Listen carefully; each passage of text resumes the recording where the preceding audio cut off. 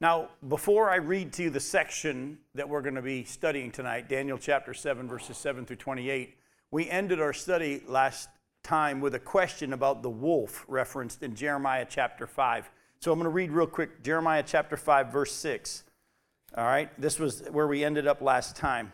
In Jeremiah chapter 5, verse 6, it says, "Therefore a lion from the forest shall strike them down, a wolf from the desert shall devastate them. A leopard is watching their cities. Everyone who goes out of them shall be torn in pieces, because their transgressions are many and their apostasies are great." Speaking of the judgment on Jerusalem because they refused to repent. Now, as we dealt with last time we were together, we saw that God did use animal references a lot to describe the ferocity of judgment that he was going to use against his people when he brought judgment. He sometimes, though, would use an animal reference to specifically describe an actual nation. Like we saw, the lion was Babylon, and the bear was Medo-Persia, and the leopard was Greece, and so on. And the question was, well, who's the wolf? Is the wolf a specific nation? Because it kind of reads like it is one. Well, this is going to be helpful for our study tonight, because it's going to teach us to build our interpretations on Scripture and on what has been revealed in Scripture alone, and to be okay with not knowing everything. The actual answer to the question is, we don't know who the wolf is. And if anybody says the wolf is, well, have them show you in Scripture where it clearly shows you that. Not, well, I think the wolf is. No, there's too much of that. The last thing we want is people interpreting the Bible and saying, well, I think it means this, or I think it means that. That's a dangerous place to be. At the same time, as I studied on that and dove into it, I found no clear reference to any specific nation anywhere else in Scripture being called a wolf. And so we have to leave it alone for right now. But the good news is that for our passage for tonight, there are many other passages that help us with the interpretation and clarity. So knowing what and who is being spoken about should be very understandable for us tonight. As you're going to see, I'm going to bomb you with Scripture to illustrate who the fourth beast is in Daniel's vision. Now, as always, if there are any parts that we don't fully know or they haven't been revealed to us yet, I'm okay, and hopefully you're okay with saying we don't know yet. And there's nothing wrong with that. Our desire today is to know everything and have it all figured out. And you have to be careful in your desire to seek and to search and to study. The Bible says that that's a good thing. Don't move to the realm of, I have to know it all. That's not possible, all right? So let's now take a look at Daniel chapter 7, verses 7 through 28. Daniel says, "After this I saw in the night visions, and behold, a fourth beast, terrifying and dreadful and exceedingly strong. It had great iron teeth, and it devoured and broke in pieces and stamped what was left with its feet. It was different from all the beasts that were before it, and it had 10 horns. I considered the horns, and behold, there came up among them another horn, a little one, before which of the 3 first horns were plucked up by the roots. And behold, in this horn were eyes like the eyes of a man, and a mouth speaking great things. Now as I looked, thrones were placed, and the Ancient of Days took his seat. His clothing was white as snow, and the hair of his head like pure wool.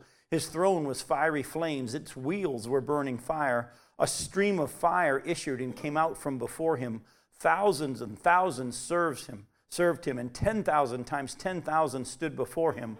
And the court sat in judgment, and the books were opened. I looked then because of the sound of the great words that the horn was speaking, and as I looked, the beast was killed and its body destroyed and given over to be burned with fire. Now as for the rest of the beasts, their dominion was taken away, but their lives were prolonged for a season and a time. Now I saw in the night visions, and behold, with the clouds of heaven there came one like the Son of Man, and he came to the Ancient of Days and was presented before him. And to him was given dominion and a glory and a kingdom, and that all peoples, nations, and languages should serve him. His dominion is an everlasting dominion which shall not pass away, and his kingdom one that shall not be destroyed. Now as for me, Daniel, my spirit within me was anxious, and the visions of my head alarmed me. And I approached one of those who stood there and asked him the truth concerning all this. So he told me and made known to me the interpretation of the things. These 4 great beasts are 4 kings who shall arise out of the earth. But the saints of the Most High shall receive the kingdom and possess the kingdom forever, forever, and ever. And then I desired to know the truth about the 4th beast, which was different from all the rest, exceedingly terrifying with its teeth of iron and claws of bronze, which devoured and broke in pieces and stamped what was left with its feet. And about the 10 horns that were on its head, and the other horn that came up, and before which 3 of them fell, the horn that had eyes and a mouth that spoke great things, and that seemed greater than its companions. As I looked, this horn made war with the saints and prevailed over them, until the Ancient of Days came, and judgment was given for the saints of the Most High. And the time came when the saints possessed the kingdom. Thus he said, as for the 4th beast, there shall be a 4th kingdom on the earth, which shall be different from all the kingdoms. It shall devour the whole earth, and it trample it down, and break it to pieces. As for the 10 horns, out of this kingdom 10 kings shall arise, and another shall arise after them. He shall be different from the former ones, and shall put down 3 kings. He shall speak words against the Most High, and shall wear out the saints of the Most High, and shall think to change the times and the law. And they shall be given into his hand for a time, times, and half a time. But the court shall sit in judgment, and his dominion shall be taken away, to be consumed and destroyed to the end. And the kingdom and the dominion and the greatness of the kingdoms under the whole heaven shall be given to the people of the saints of the Most High. His kingdom shall be an everlasting kingdom, and all dominions shall serve and obey him. Here is the end of the matter. As for me, Daniel, my thoughts greatly alarmed me, and my color changed, but I kept the matter in my heart. Now, we won't be able to cover all of these verses tonight. We're going to be covering a bunch of them again next week, especially the ones that deal with the Ancient of Days and the kingdom being handed over to Jesus and all that, and the final judgment of the 4th beast and the Antichrist and all that. We'll deal with that next week. But what we're going to deal now tonight with is who is and what is this 4th beast. We've already seen that the lion is Babylon in Daniel's vision, the bear is Medo-Persia, and the leopard is Greece. Now, the 4th beast that Daniel saw didn't look like any other specific type of animal, and it was totally different from the other beasts. Look back again at Daniel 7, verse 7. He says, after this I saw in the night visions, and behold, a 4th beast, terrifying and dreadful and exceedingly strong. It had great iron teeth. It devoured and broke in pieces and stamped what was left with its feet. And it was different from all the beasts that were before it, and it had 10 horns. That's going to be important for us. Now, this beast was devastatingly ferocious, and it had 10 horns, as we just saw. But we also saw from Daniel chapter 2 and Nebuchadnezzar's dream that the 4th kingdom was the Romans. Remember, the 4th kingdom was the Romans. The head of gold was Babylon. Chest of silver was Medo-Persia. The bronze thighs was, midsection was Greece. And the legs were the legs of iron. Go back to Daniel chapter 2, though. Go back to Daniel 2 and look at verses 31 through 45. In Daniel chapter 2, starting in verse 31, it says, you saw, O king, and behold, a great image. This image, mighty of exceeding brightness, stood before you, and its appearance was frightening. The head of this image was of fine gold, its chest and arms of silver, its middle and thighs of bronze, its legs of iron, and its feet partly of iron and partly of clay. Now, as you looked, a stone was cut out by no human hand, and it struck the image on its feet of iron and clay, and broke them in pieces. Then the iron, the clay, the bronze, the silver, and the gold, and all together were broken in pieces, and became like the chaff of the summer threshing floors. And the wind carried them away, so that not a trace of them could be found. But the stone that struck the image became a great mountain, and filled the whole earth.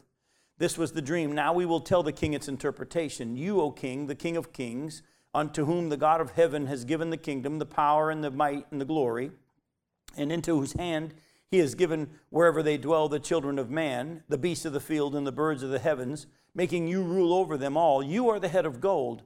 Another kingdom inferior to you shall arise after you, and yet a 3rd kingdom of bronze, which shall rule over all the earth. And there shall be a 4th kingdom, strong as iron, because iron breaks to pieces and shatters all things, and like iron that crushes, it shall break and crush all these. And as you saw the feet and toes, partly of potter's clay and partly of iron, it shall be a divided kingdom, but some of the firmness of iron shall be in it. And just as you saw iron mixed with soft clay, and as the toes of the feet were partly iron and partly clay, so the kingdom shall be partly strong and partly brittle. And as you saw the iron mixed with the soft clay, so they will mix with one another in marriage, but they will not hold together, just as iron does not mix with the clay. Listen closely, this is important. And in the days of those kings, the God of heaven will set up a kingdom that shall never be destroyed, nor shall the kingdom be left to another people. It shall break in pieces all these kingdoms and bring them to an end, and it shall stand forever. Just as you saw the stone that was cut out from a mountain by no human hand, and that it broke in pieces the iron, the bronze, the clay, the silver, and the gold, a great God has made known to the king what shall be after this. The dream is certain, and its interpretation is sure. So here we see that Nebuchadnezzar had been given this dream, and he saw this statue with a head of gold, chest of silver, thigh of bronze, legs of iron, and then the feet had iron and clay mixed and had 10 toes, of course. And then later on, many years later, Daniel's given a vision, and he's given a vision of these same kingdoms, but they're 4 beasts. The first one was a lion, the second was a bear, the next one was a leopard, and the fourth was a beast that was terrifying, and it didn't look like any other animal. He couldn't even really describe it as an animal, and it was a terrifying beast. But as we saw, as he looked at this beast, it had 10 horns, just like the fourth kingdom in Nebuchadnezzar's dream had toes, 10 toes. This one has 10 horns. And as we're going to get to, another horn rose up, removed 3, and we're going to get into all that. The tricky part of the interpretation of this is that you have to put a whole of Scripture together to really understand what's going on here. Babylon was the one world power, and it did exist. As we saw there, Daniel was told, and he told Nebuchadnezzar, you are the head of gold. Babylon is that first part. After you is going to come a lesser kingdom, and we know that it was the Medes and the Persians. We studied last time we were together that the beast was a bear laying on its side, one side higher than the other. And again, as we jumped over to chapter 8, he had also been given later on a vision of a ram that had 2 horns, and one horn was a little bit bigger than the other, describing the Medo and Persian kingdom. Then after that, as we looked at last time we were together, the bronze part of the statue, which was the next, was Greece, and described as a leopard in Daniel's vision. And we looked at how Daniel's interpretation was true and sure, to the point that we looked at Alexander the Great and his history. We'll get into it in much more detail when we get to chapter 8. But then comes the fourth kingdom, which was the fourth kingdom after that, which was, as you're going to see, was and will be again Rome. All right? The Roman kingdom was the one that came after Greece, and they were terrifyingly ferocious. I mean, if you do any study of the Romans and how they conquered versus how the others did, you know, when the Medes and the Persians came in, they took over, and people like Daniel and others just continued living under their rule. When Alexander the Great did the conquering that he did, it was swift, and they took over a lot of vast areas, but they didn't terrify or torture people, but the Romans did. When the Romans took over, they would kill and enslave, and it was just torturous what they did. But as we saw in Daniel's interpretation of Nebuchadnezzar's dream, and we see in Daniel's dream and his vision here, that there's going to be one that's going to come, the kingdom is going to be given to him, and he's going to give it to the saints of the Most High. This one that looks like the Son of Man, which we'll get to next week, he comes in the stone. He's described as a stone not cut out by human hands in Nebuchadnezzar's dream. He comes and he destroys what part of the statue? He attacks what? The feet. Remember, the feet are made up of some iron and some clay. When Jesus comes back in Daniel's vision, and I'm getting ahead of myself here, he attacks the beast, but the beast has 10 horns, and at this point, another horn has come up. And we saw in Daniel's interpretation, it says, in the days of those kings, the stone is going to come and set up his kingdom. Now, jump over to Revelation chapter 17.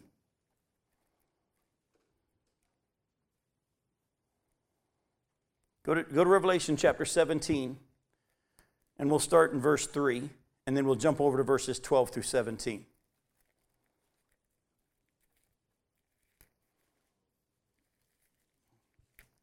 Revelation 17, verse 3. It says, and he carried me away in the Spirit into a wilderness, and I saw a woman sitting on a scarlet beast that was full of blasphemous names, and it had 7 heads and 10 horns. Jump over to verse 12. And the 10 horns that you saw are 10 kings who have not yet received royal power, but they are to receive authority as kings for 1 hour together with the beast. These are of one mind, and they hand over their power and authority to the beast, and they'll make war on the Lamb, and the Lamb will conquer them, for he is Lord of lords and King of kings, and those with him are called, chosen, and faithful. Now hang on for a second. Does anybody know when John wrote the book of Revelation? Around 95, 96 AD. After Jesus has already been to the earth, he's already died on the cross, he's already risen from the dead. The church age has been going on for a little bit of time. John's one of the apostles, and he's been exiled to the island of Patmos because of the preaching of the gospel. And while he's there, he's visited by Jesus himself, and Jesus lays out for him what's still going to happen. He talks about what he saw on the island, then he was told to write about the church age, and then after that, chapter 4, he's taken off the earth, and he says, come up here, I'm going to show you what's going to take place after this. And then from that point on, he starts seeing what's going to happen during the tribulation period and so on. So if in the days of those kings, the kingdom's going to be handed over to Jesus, the stone cut out not by human hands, and in AD 95, thousands of years later, he's told those kings haven't received their kingdom yet. As much as Rome was the fourth beast, it was only the legs of iron. There is still a rebuilding of the Roman Empire to come. Who was in power, by the way? Who was the world power when Jesus came to the earth the first time? Rome was. When Jesus came in the flesh. Of course, he came to the earth many times prior to that. But he came in flesh to be the suffering servant and to die for our sins.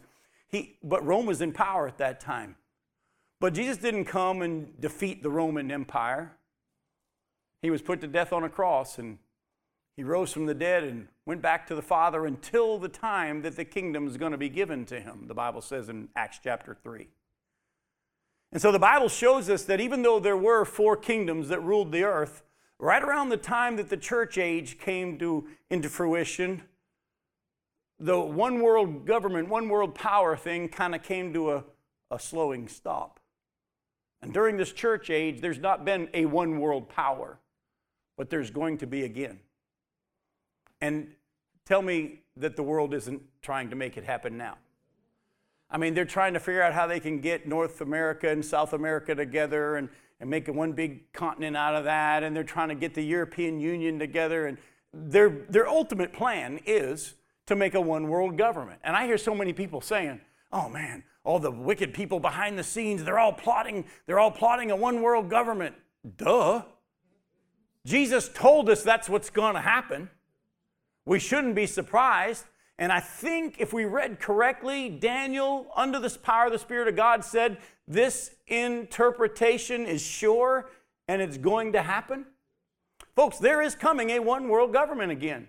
There's going to be a one world kingdom again. And by the way, you don't want to be on the earth when this kingdom is in control, because it is going to be terrifying, and it's not going to be like any other kingdom you've ever seen, to the point that, as we remember from our study of Revelation, the Antichrist, this one horn we're going to get to later tonight, is going to make it so that if you don't take his mark on your forehead or your hand, you're not even able to eat. You can't buy or sell. And many, many people are going to be killed during this time. But let me just tell you, this kingdom of Jesus is still to come. It's still to come. Because in the days of those kings who haven't received a kingdom yet, Jesus is going to come and set up his. Go to Revelation chapter 13. Look at verses 1 through 10. He said, I saw a beast rising out of the sea with 10 horns and 7 heads, with 10 diadems on its horns and blasphemous names on its heads. And the beast that I saw was like a leopard, its feet were like a bear's, and its mouth was like a lion's mouth. Isn't that interesting? Sound familiar? And to it the dragon, that's Satan, gave his power and his throne and great authority. Now one of its heads seemed to have a mortal wound, but its mortal wound was healed, and the whole earth marveled as they followed the beast. And they worshipped the dragon, for he had given his authority to the beast. And they worshipped the beast, saying, Who's like the beast, and who can fight against it? And the beast was given a mouth, uttering haughty and blasphemous words. Doesn't that sound familiar to what we've already read tonight? That extra horn that came up. And it was allowed to exercise authority for 42 months. We read tonight in Daniel 7 that it was 3.5 years, same length of time here, 42 months. And it opened its mouth to utter blasphemies against God, blaspheming his name and his dwelling, that is, those who dwell in heaven. Also it was allowed to make war on the saints and to conquer them, and authority was given it over every tribe and people and language and nation. And all who dwell on the earth will worship it, everyone whose name has not been written before the foundation of the world in the book of life of the Lamb who was slain. Then he says, if anyone has an ear, let him hear. If anyone is to be taken captive, to captivity he goes. If anyone is to be slain with the sword he must be slain. Here is a call for the endurance and faith of the saints. Now, Rome was the world power for a while after Greece. They were in power when Jesus came to the earth the first time. But Rome fell, and during this time in her history that we know as the church age, or the times of the Gentiles, Israel and God's final plans for her are on hold. But God's not done. We're in a time period right now that he's doing something different. We're going to get to that when we get to chapter 9. But he's doing something different right now where he's actually saving the Gentiles to make Israel jealous. If you were to go back to Deuteronomy chapter 32, verse 21, way, way back at the beginning of Israel's history, as he's calling them out of Egypt into the promised land through Moses, he lays out for them their whole history. You go look at it later on, chapter 32 of Deuteronomy. It's mind-blowing how God is going to say, you're going to do this, and then I'm going to do that. Then you're going to do this, and then I'm going to do that. And he said in chapter 32, verse 21, you're going to go after other gods, which aren't gods, and make me jealous. I'm going to take a people you don't consider a people and make you jealous. And that's us. Go to Romans chapter 11. I want you to see it from Romans chapter 11. The church is distinct from the nation of Israel. Now, anyone of the nation of Israel, any Jew that comes to faith in Jesus Christ is included in the church. The Bible actually says this great mystery that's being revealed is that the Gentiles are co-heirs with the Jews of their promises. But God has a specific plan for the nation, the people of Israel. And he's not done, even though he's put them on hold. Listen to Romans chapter 11, verses 1 through 6. Paul says, I ask then, has God rejected his people? By no means, for I myself am an Israelite, a descendant of Abraham, a member of the tribe of Benjamin. God has not rejected his people whom he foreknew. Do you not know what the scripture says of Elijah, how he appeals to God against Israel? Lord, they have killed your prophets, they've demolished your altars, and I alone am left, and they seek my life. But what is God's reply to him? God says, I have kept for myself 7,000 men who have not bowed the knee to Baal. So too, at the present time, there's a remnant chosen by grace. But if it's by grace, it's no longer on the basis of works. Otherwise, grace would no longer be grace. So, as Paul deals with this question, is God done with Israel? What's the obvious answer? No, not at all. Jump down in chapter 11 to verse 11. Chapter 11, verse 11. So I ask, did they, the Jews, stumble in order that they might fall? By no means. Rather, through their trespass, salvation has come to the Gentiles so as to make Israel jealous. That goes back to that verse that I quoted to you, Deuteronomy 32:21. Now, if their trespass means riches for the world, and if their failure means riches for the Gentiles, how much more will their full inclusion mean? Now, I'm speaking to you Gentiles, Paul says, inasmuch that I'm an apostle to the Gentiles. I magnify my ministry in order somehow to make my fellow Jews jealous and thus save some of them. For if their rejection means the reconciliation of the world, what will their acceptance mean but life from the dead? If the dough offered as first fruits is holy, so is the whole lump. And if the root is holy, so are the branches. So again, he asked this question. Have they fallen to the point that never to be picked back up again? No. Jump down to chapter 11, verses 25 through 32. Chapter 11, Romans, verse 25. Lest you be wise in your own sight, I don't want you to be unaware of this mystery, brothers. A partial hardening has come upon Israel until the fullness of the Gentiles has come in. And in this way, all Israel will be saved. As it is written, the deliverer will come from Zion. He will banish ungodliness from Jacob. And this will be my covenant with them when I take away their sins. Now, as regards the gospel, the Jews are enemies for your sake. But as regards election, they are beloved for the sake of their forefathers. For the gifts and the calling of God are irrevocable. For just as you were at one time disobedient to God, but now have received mercy because of their disobedience, so they too have now been disobedient, in order that by the mercy shown to you, they also may now receive mercy. For God has consigned all to disobedience, so that he may have mercy on all. So again, he says, I don't want you to be ignorant and miss out on this. Israel has experienced a hardening, in part, until what? The full number of the Gentiles has come in. And then all Israel will be saved. There comes a time that the church age comes to a close. And God then picks up where he left off with the nation of Israel. Oh, during that time, the nation of Israel is going to go through a purifying like you wouldn't believe. The prophecies say that 2/3 of them are going to be killed during that time period. And 1/3 is going to escape and survive. And all those who survive of the Jews to the end of the tribulation period are going to all come to faith in Jesus Christ. So when it says all Israel will be saved, it's everyone that survives. That's why Jesus in Matthew 24, as he's talking to the Jews about the sign of his coming and the end of the age, and he lays out for them the tribulation period and how there's going to be a white horse and an antichrist, and then there's going to be the red horse, as we know in Revelation, and the opening of the seals, and the wars and the plagues and the rumors of wars and all that. And then he goes on in Matthew 24 and he says, when you see the abomination of desolation spoken of by Daniel the prophet standing in the holy place. Keep in mind, by the way, Jesus, when he was on the earth, spoke of Daniel's prophecy in Daniel 9 and chapter 11 is still future. There are a lot of people that have tried to make Antiochus Epiphanes the fulfillment of the Daniel prophecies. No, because after Antiochus Epiphanes had already offered pigs on the altar, Jesus stood in Jerusalem and said, when you see future the abomination of desolation, Jews, you better run for your lives and get out of Jerusalem and get out of Judea. And then what does he say? And he who stands firm to the end will be saved. Folks, you and I aren't saved by standing firm to the end. We're saved by grace through Jesus Christ and him sealing us. But the Jews who can survive to the end of the tribulation period are all going to come to faith, every single one of them. And they're all going to believe. And all Israel will be saved at that time, those who come to faith. Again, as much as there was a one world power named Babylon, and there was after that a lesser kingdom, the Medes and the Persians, and after that, Greece, for a brief period of time. And then after that, the Romans. There's been a pause, if you will, in God's plan.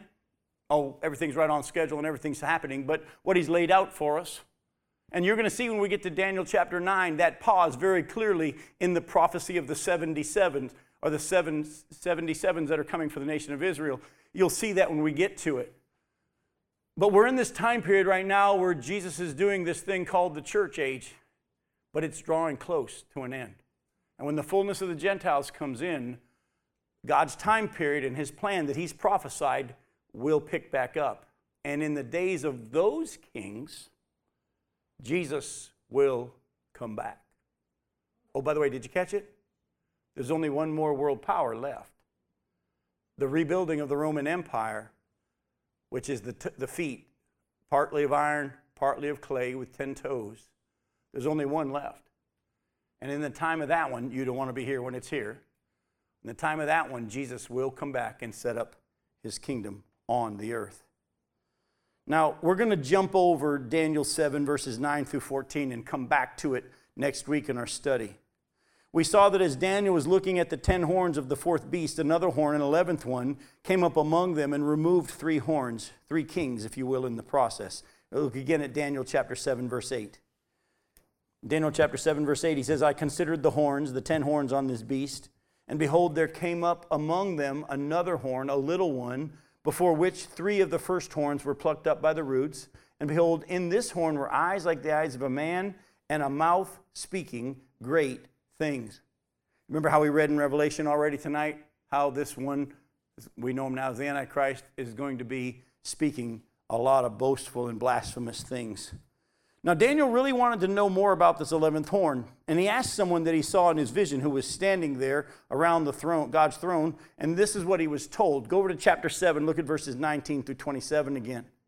He said, I desired to know the truth about the fourth beast, which was different from all the rest, exceeding terrifying, with its teeth of iron and claws of bronze, and which devoured and broke in pieces and stamped what was left with its feet, and about the 10 horns that were on its head, and the other horn that came up, and before which 3 of them fell, the horn that had eyes and a mouth that spoke great things, and that seemed greater than its companions.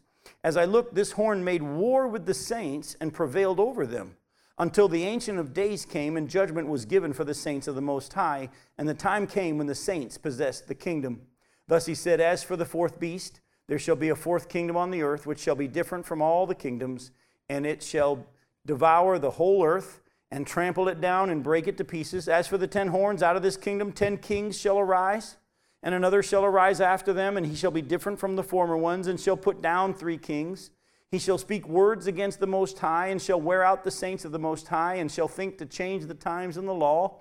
And they shall be given into his hand for a time, times, and half a time. By the way, that's 3.5 years, 42 months, 1,260 days. It's said over and over and over all throughout Scripture that the second half of the tribulation period, this middle point of the tribulation period, of the 7-year period, the midpoint of 3.5 years is when his power comes into authority.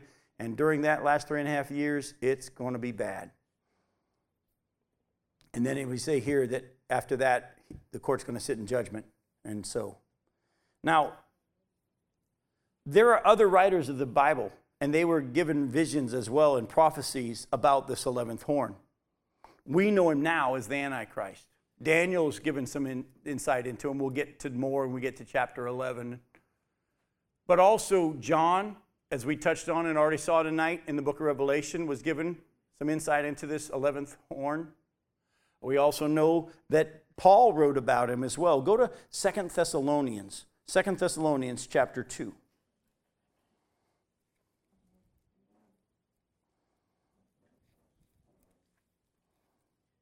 2 Thessalonians chapter 2, look at verses 1 through 12.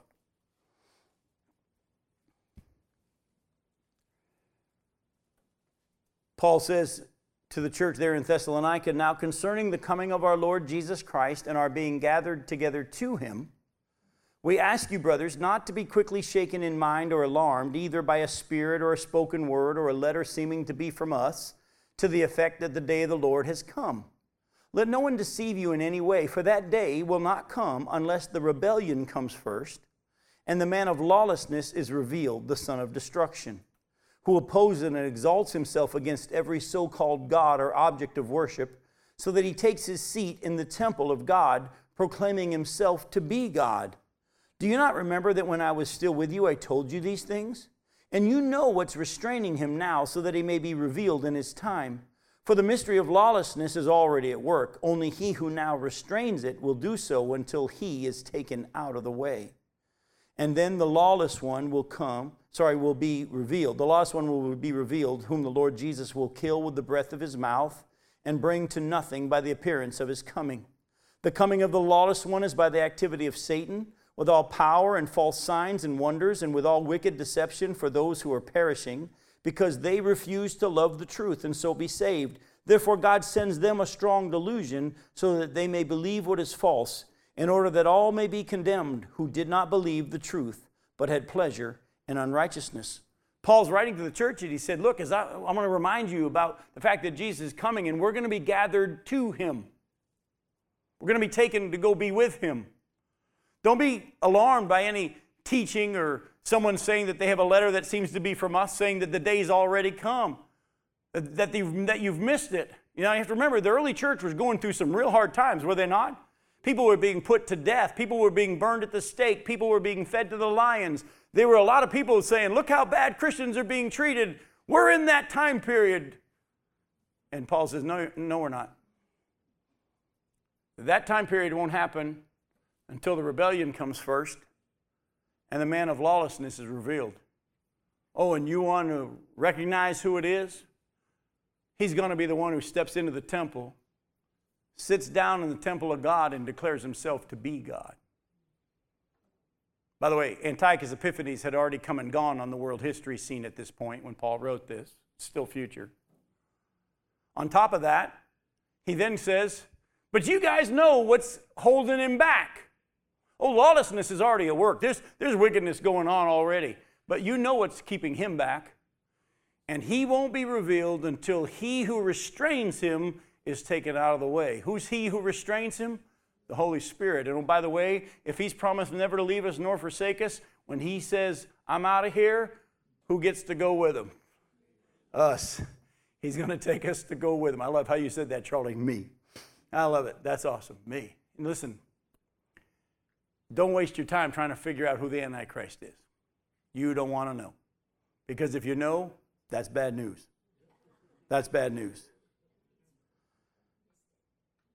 Go to Daniel chapter 9 and look at verse 27. We're just going to show you a couple of prophecies from Daniel. We're not going to study them in detail. We'll do that when we get there to chapter 9 and chapter 11. But look at Daniel chapter 9. Look at verse 27. Daniel 9, verse 27. And he, this is the prophesied one, the Antichrist, he shall make a strong covenant with many for 1 week. When we get to chapter 9, you'll see that's one 7-year period. And for half of the week, he'll put an end to sacrifice and offering. And on the wing of abomination shall come the one who makes desolate until the decreed end is poured out on the desolator. So here we see in Daniel's prophecy that there's one that's going to come, and he's going to make a covenant with many people, and Israel included, for 1 7-year period. But at the halfway point of that 7-year period, he's going to do the abomination that causes desolation, and he's going to be in power until the time for his destruction comes. Jump over to chapter 8. Look at verses 23 through 26. Daniel chapter 8. Look at verses 23 through 26. Now again, when we get to chapter 8, we'll deal with this in much more detail, because the first part of chapter 8 is talking about Antiochus Epiphanes, but the prophecy about Antiochus Epiphanes changes in the middle of it. But we'll get to that in chapter 11. In chapter 11, we'll see it change. But in chapter 8, verses 23 through 26, here we see, jump over here, and at the latter end of their kingdom, when the transgressors have reached their limit, a king of bold face, one who understands riddles, shall arise. His power shall be great, but not by his own power. And he shall cause fearful destruction, and shall succeed in what he does, and destroy mighty men and the people who are the saints.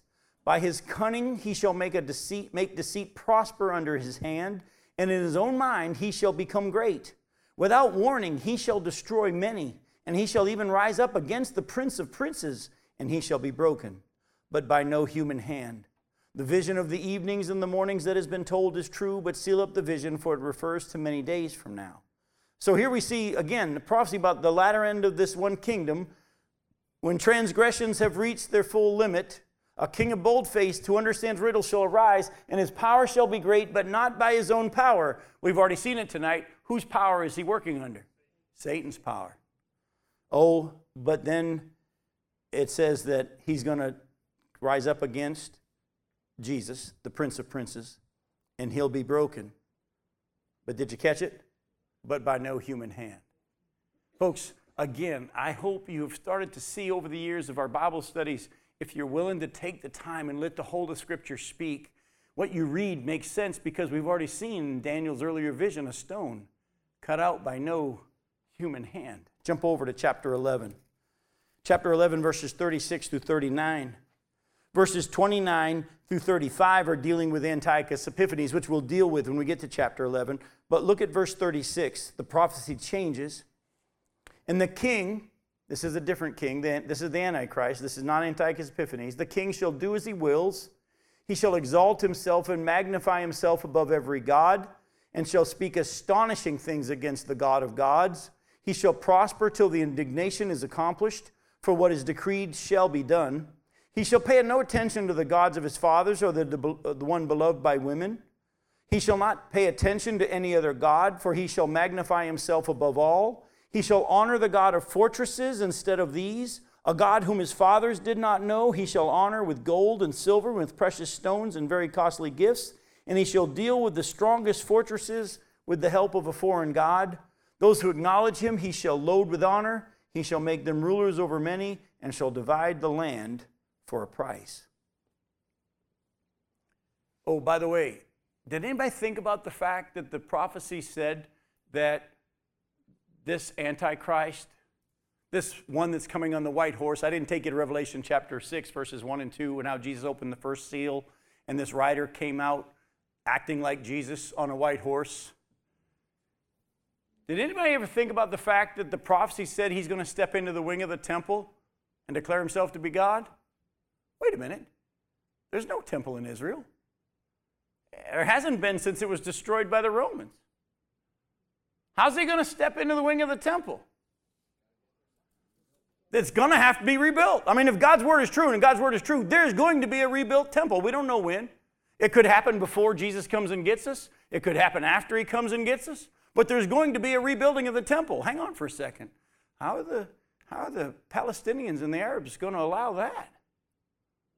Unless there's some kind of an agreement, some kind of a peace treaty. Maybe, and again, I don't know how it's all going to play out, maybe they're going to divide the land. By the way, they haven't been trying to do that for a while, have they? A two-state solution, maybe. I don't know how it's all going to play out. But if you go back to Joel chapter 3, we don't have time tonight, but in Joel chapter 3, verses 1 and 2, the Bible says that when God brings all the nations together at the end and judges them in the battle of Armageddon in the valley of Jehoshaphat, he's going to deal with them how they treated Israel and because they divided his land. Yes, ma'am. Sure.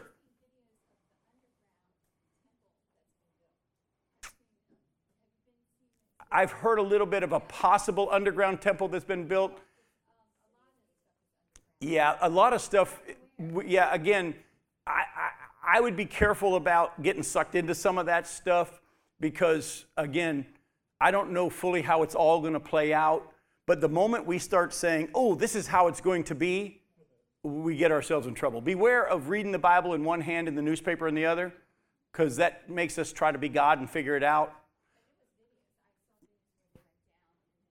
Again, like I say, there's lots of things that are out there right now because of the fact that there's so much focus on what's happening in Israel and all that. We know that there's an organization that's ready for the moment that they can rebuild the temple. They've already got the blueprints. They've already got all the materials. Everything's ready to go. So there's another group that's ready to rebuild it. Some people are saying, well, it's already here underground. Don't figure it out.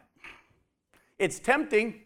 It's tantalizing, but the moment you think you got God figured out, you don't. As we've seen from the scripture over the years, the church won't be here during the tribulation period. So who are these saints that we've seen all tonight that the Antichrist conquers? I mean, we've seen that he's been able to have victory over the saints and defeat the saints and conquer the saints. Jim, you keep saying the church won't be here. But how come their saints are being conquered? Well, again, let's let the Scripture answer Scripture. Let me ask you a real quick question. Were there Old Testament saints? Were they a part of the church? No. Yes and no, in the sense that they're going to be grafted. We're all going to be put together in God's ultimate plan through faith in Jesus Christ. But there's Old Testament saints. There's church age saints. There's tribulation saints. But also, listen closely, I'm going to also show you this is also referring to not just tribulation saints, but the believing Jews during that time. Go to Daniel chapter 9. Look at verses 20 through 24 again. Daniel chapter 9.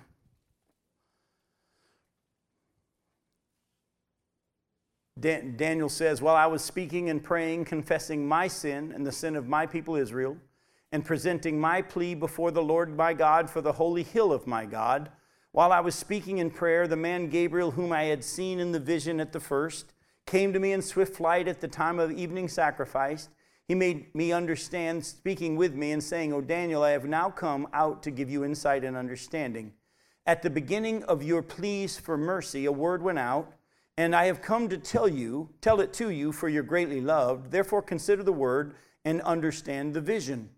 70 weeks or 77s are decreed about your people and your holy city to finish the transgression, to put an end to sin, to atone for iniquity, to bring in everlasting righteousness, to seal both vision and prophet, and to anoint a most holy place. Now, we were going to get into that when we get to 9, but Daniel's praying about the city of Jerusalem, the temple, the nation, and Gabriel comes and said, I've got an answer for your prayer.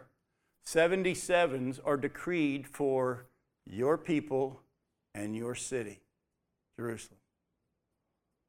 Now, as we get to Daniel 9, and I break it all down for you, I'm going to show you how the first 63 of those 7s were already taken care of.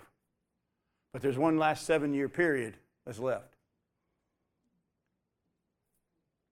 And if the first part is for Israel and the city of Jerusalem, the last part's for them too.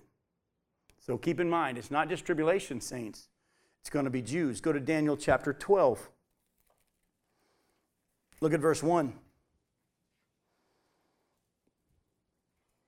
At that time shall arise Michael, the great prince, who has charge of your people, who are his people.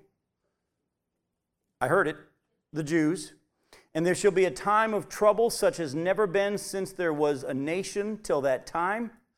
But at that time your people shall be delivered, everyone whose name shall be found written in the book. So again, we've already seen Jesus say in Matthew 24 that time period is going to be like none other on the whole earth. Now in Daniel 12, that time period is described as none other, and for the people of Israel. And who are the saints, according to Daniel 12, that Satan's not going to conquer? The people whose name who are written in the book of life, but also it's the Jews. Listen. But there are also going to be some who are conquered. There are going to be others who are wore out. Remember, Satan's going to go after who during that time period through the Antichrist? Going to go after the Jews. And there are going to be some that are saints and some that aren't. We'll go to Jeremiah chapter 30. Jeremiah chapter 30, look at verses 4 through 7. For the sake of time, we're not going to go to Matthew 24, but if you were to look at Matthew 24 later on, in verses 9 through 22, again, you'll see Jesus talking to the Jews about what was coming on them during that time. Jeremiah 30, listen to verses 4 through 7. These are the words that the Lord spoke concerning Israel and Judah. Thus says the Lord, we have heard a cry of panic and of terror and no peace. Ask now and see, can a man bear a child? Why then do I see every man with his hands on his stomach like a woman in labor? Why has every face turned pale? Alas, that day is so great, there is none like it. It's a time of distress for who? Jacob. Yet he shall be saved out of it. Will it affect the whole world? Definitely. But God's dealing with Israel during that time and the whole world, but his focus is going to be on the nation of Israel. Go to Isaiah chapter 4. Isaiah chapter 4. Look at verses 2 through 4.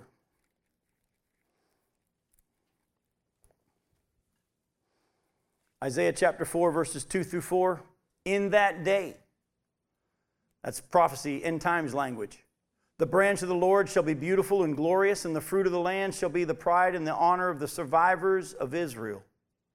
And he who is left in Zion and remains in Jerusalem will be called holy, everyone who has been recorded for life in Jerusalem. When the Lord shall have washed away the filth of the daughters of Zion and cleansed the bloodstains of Jerusalem from its midst by a spirit of judgment and by a spirit of burning. Then the Lord will create over the whole site of Mount Zion and over her assemblies a cloud by day and smoke and shining of a flaming fire by night. For over all the glory there will be a canopy. There'll be a booth for shade by day from the heat and for a refuge and a shelter from the storm and rain. So here again, in that day, when Jesus comes and sets up his kingdom on the earth, and he sets up his kingdom from Zion, from Jerusalem, from Israel, who's going to be included in that? All of those who have been spared and made holy, who's left in Zion. Well, here they're described as the survivors of Israel. And all Israel that survives, he who stands firm to the end, will be saved. The saints are also going to include the Jews who come to faith during that time. There's going to be many. I mean, think about this for a second, folks. Do you know the Bible actually says that at the beginning of the tribulation period, don't miss this, and by the way, I think we got time to show it to you. Go to Revelation 7 real quick. Go to Revelation 7. Look at verses 9 through 17. And I'll set this up for you. Revelation 7, verses 9 through 17, that there's going to be 144,000 Jewish witnesses that will be going out over the whole globe to preach during the tribulation period.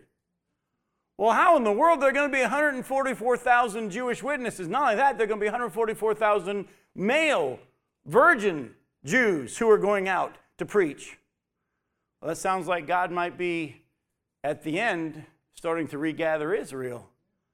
And Well, listen to Revelation 7, 9 through 17. After this I looked, and behold, a great multitude that no one could number, from every nation, from all tribes and peoples and languages, standing before the throne and before the Lamb, clothed in white robes, with palm branches in their hands, and crying out with a loud voice, "Salvation belongs to our God who sits on the throne and to the Lamb."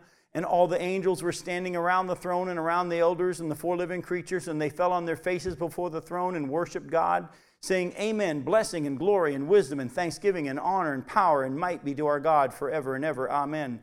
Then one of the elders addressed me, saying, "Who are these clothed in white robes, and from where have they come?" I said to him, "Sir, you know." And he said to me, "These are the ones coming out of the great tribulation. They've washed their robes and made them white in the blood of the Lamb. Therefore they are before the throne of God, and they serve him day and night in his temple. And he who sits on the throne will shelter them with his presence. They shall hunger no more, neither thirst any more. The sun shall not strike them like it did in the tribulation period, nor any scorching heat. For the Lamb in the midst of the throne will be their shepherd, and he'll guide them to springs of living water, and God will wipe away every tear from their eyes." So here we see that because of the preaching of the 144,000 Jews going out the whole of the earth at the beginning of the tribulation, there's going to be many from all nations that are going to come to faith in Jesus Christ. So yes, the tribulation saints are going to be included. In the tribulation saints are going to be included the believers from other nations as well, but it's also going to be Jews who come to faith. If you were to go and look, you'll see in chapter 7, back up to chapter 7, verse 1, "After this I saw four angels standing at the four corners of the earth, holding back the four winds of the earth, that no wind might blow," remember that's judgment, "on the earth or sea or against any tree. Then I saw another angel ascending from the rising of the sun with the seal of the living God, and he called with a loud voice to the four angels who had been given power to harm earth and sea, saying, 'Don't harm the earth or the sea or the trees, until we have sealed the servants of our God on their foreheads.' And I heard the number of the sealed, 144,000, sealed from every tribe of the sons of Israel." And then it lists 12,000 from Judah, 12,000 Reuben, Gad, Asher, Naphtali, Manasseh, Simeon, Levi, Issachar, Zebulun, Joseph, and Benjamin are sealed. So here we see God, at the beginning of the tribulation period, just as all the judgment's about to come, the angels in charge of that judgment are told, "Don't do anything until 144,000 Jews are sealed." And they're going to go out as witnesses throughout the tribulation period. Folks, during this time, Jews are going to come to faith in Jesus Christ. Go to Zechariah. Zechariah chapter 13. We're going to do verse 1 and then jump to verses 8 and 9. Zechariah 13, verse 1, and then verses 8 and 9.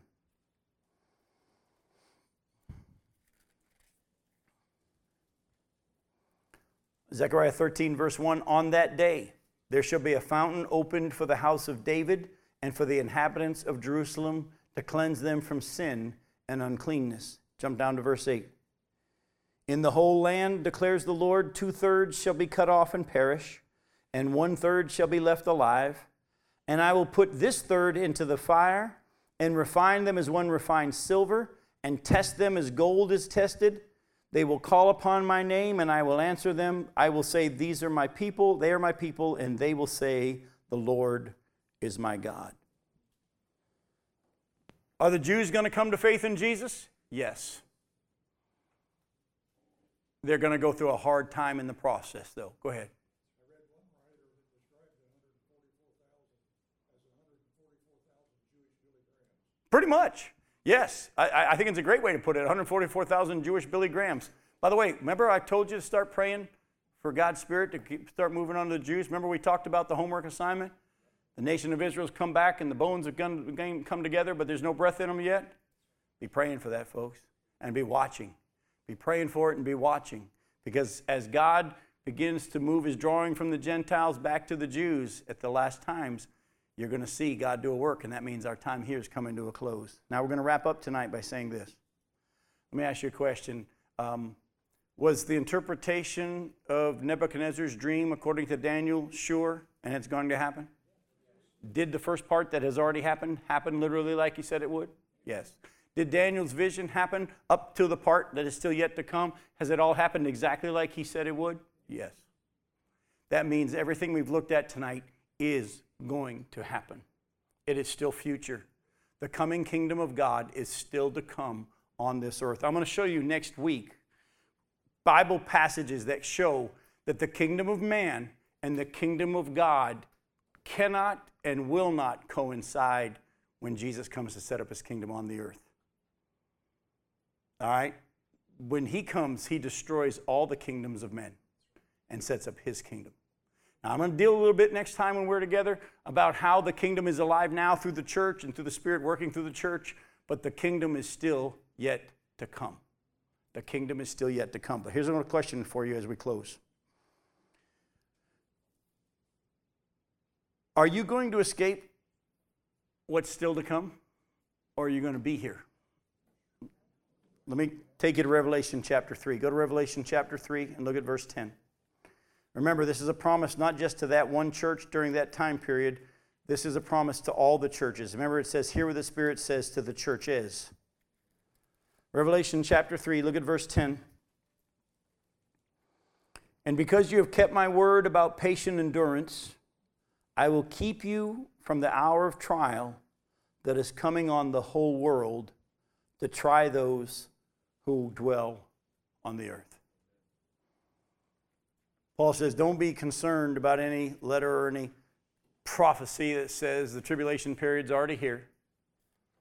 That's not going to happen until all this bad stuff that we've been talking about begins to happen and the Antichrist steps into the wing of the temple and declares himself to be God. But you know what's keeping him back.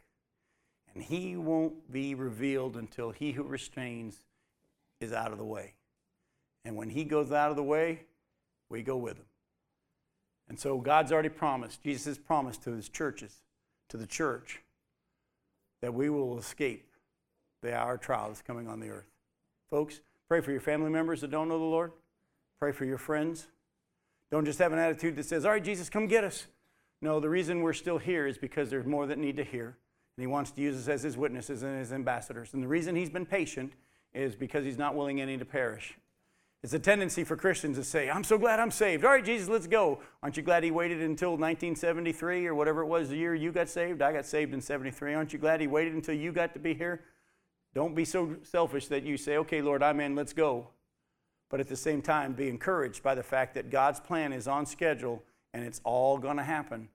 Don't get too caught up in all the stuff that's going on in the globe. Don't get so sucked into politics that you lose sight of why we're here. We're not here to change the world. We're here to point people to Jesus and to give him glory. Look forward to talking about his kingdom to come next week. I love you. Thanks for coming.